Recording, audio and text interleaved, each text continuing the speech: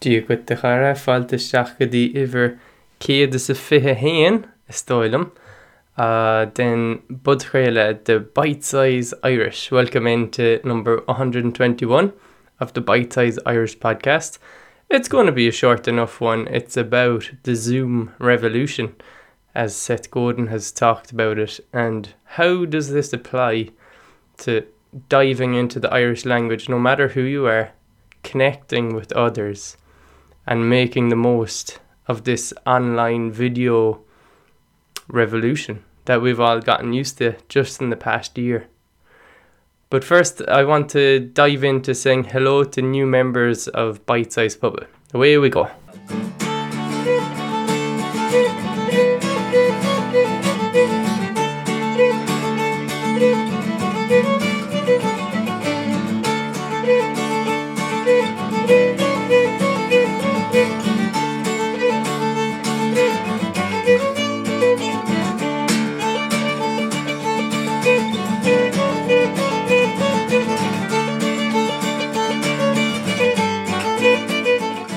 So Bite Size Pubble is our private learning community for people who get together and contribute.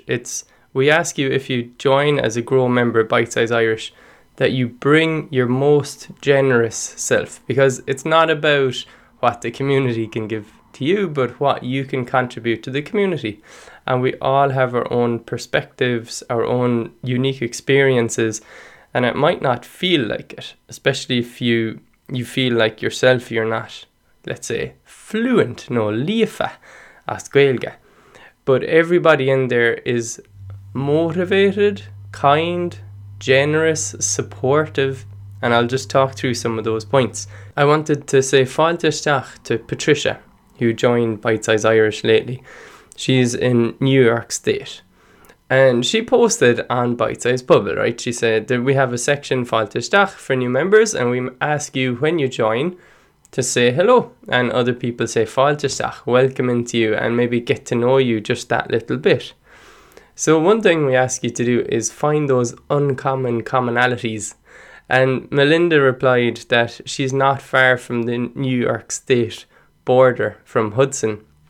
So maybe there's a bit of a Bite Size Pubble connection growing there. But Patricia said that she felt lost. She didn't know where to go now, like what to do with Irish language, how to keep diving into it more. And another member, James, he replied, and he linked straight to our lesson in Bite Size Coursey, your first conversation in Irish. Isn't it always nice to have some place to start? You start here, you always can go back to something. Maybe it's something familiar. I find that diving into Slovene, my wife's language, if I go back to a really simple like lesson or example, I go, well, I know this is obvious. And maybe that's a good place to come back to, because if you want something familiar, you want to find your ground again. You're feeling lost, you don't know where in the journey you are at all. Come back to the basics. You can always figure out what you already have, right? So that was lovely that James contributed. And just that whole thread, like, I was amazed just reading through all the welcomes that Patricia was getting, and people saying, this is a fantastic community, you will enjoy it here, we'll motivate you, we'll help you. Isn't that a lovely place to feel like a sense of belonging? You feel like you're in a place where other people are of a similar mindset to you, and I absolutely love that. And I want to say hello to Barry, who lives in Blatlia in Swords in County Dublin. And he, interestingly, lived in Spain for 10 years. And now he's looking to improve his Irish. And I would just guess that there's certainly a connection there. When you live outside of Ireland, I found that, like, you become more aware, I guess, more conscious of who you are, of the culture at home. Culture is something that you don't see, right? It's like water to a fish. It's just everything that's around you. You don't question it until maybe you see another way of doing things and you go, oh God, okay. our assumptions are socially learned. A lot of them. We don't have to think this way. We can think another way. And I want to say Falterstach to John as well, who's in Boston and also joined Bite Size Pubble in the last couple of days as a Grow member.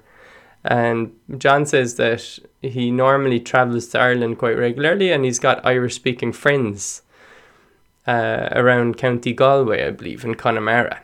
So isn't that a lovely connection to have? We don't all have connections like that. So on we go to what I wanted to talk about, briefly enough, the Zoom revolution. I'm quite a fan of Seth Godin. You could simply call him a marketer, but he's much more than that for me. It's like creative direction, let's call it, right? Building permissionless things, like recording a podcast is permissionless. I didn't have to ask anybody. I just do it and put it online. There's no gatekeeper to stop me. And that's the whole problem now for us, because there's nobody there to stop us. Only ourselves, right? Way back in the podcast, I interviewed Conor Minachain, a Clare man. I think he's a Clare man. He definitely lives there. He's definitely based there. And we were talking about how the Irish language might evolve and exist into the digital future.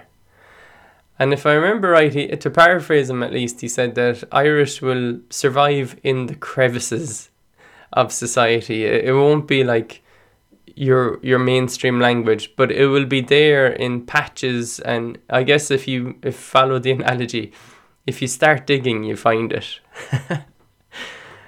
And yeah, it's like, okay, how do you find those crevices, no matter where you are in the world, if you're in Ireland or not? That's the question. And then a podcast episode I so often refer back to is with Deneen Grow. We called it Start Something. So if you search Bite Size Irish Podcast, Deneen Grow, Start Something, you'll find that podcast episode. And Deneen was action oriented in her responses on the interview. She was about, what can I do? I'm interested in the Irish language. Now what? What will I do? What action will I take? And for her, starting something, really the impression I always got from it was connecting with other people.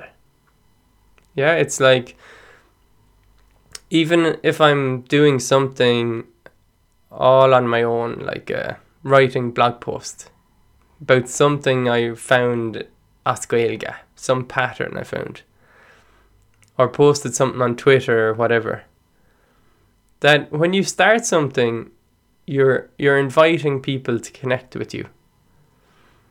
And like I covered, I think, in a podcast or two ago, like the existence of a language itself implies the existence of others and the existence of connection with others through that language. A language is a vector. A language is not you and storing it in your head. It's a language becomes when you're connecting with someone else through the language, or you invite possibility when you start something. You're inviting others into this little journey, right? So about Zoom, like when you hear this, the Zoom video platform could be outdated. You never know how fast these things move, but when I talk about Zoom, I'm talking about video group calls online. In 2019 at Bite Size Irish, we ran a workshop online, a conversational workshop, and it was fantastic. It was a bit long. I think it was 4 weeks. Crazy. How did we do it? But what was lovely about it was each day we had a conversation script, and we just started there. The group followed our bite-sized bio scripted conversation. So Bite Size Bio is part of Bite Size Pubble for Grow members. It's a chance, whatever your level is, that you get to practice some Irish. And for the Cardling, this workshop, we had not Zoom. Zoom wasn't so established. It was there. It was just another video platform, right? We used another one. I won't name it. And Melinda, who's a member of Bite Size Irish right now, and we published an interview with her lately. Melinda created like a worksheet of how to join video calls. So it was these instructions. What is a video call? What equipment do you need to use a video call? Probably what still applies absolutely is best practice. What should you do when you're on a video call?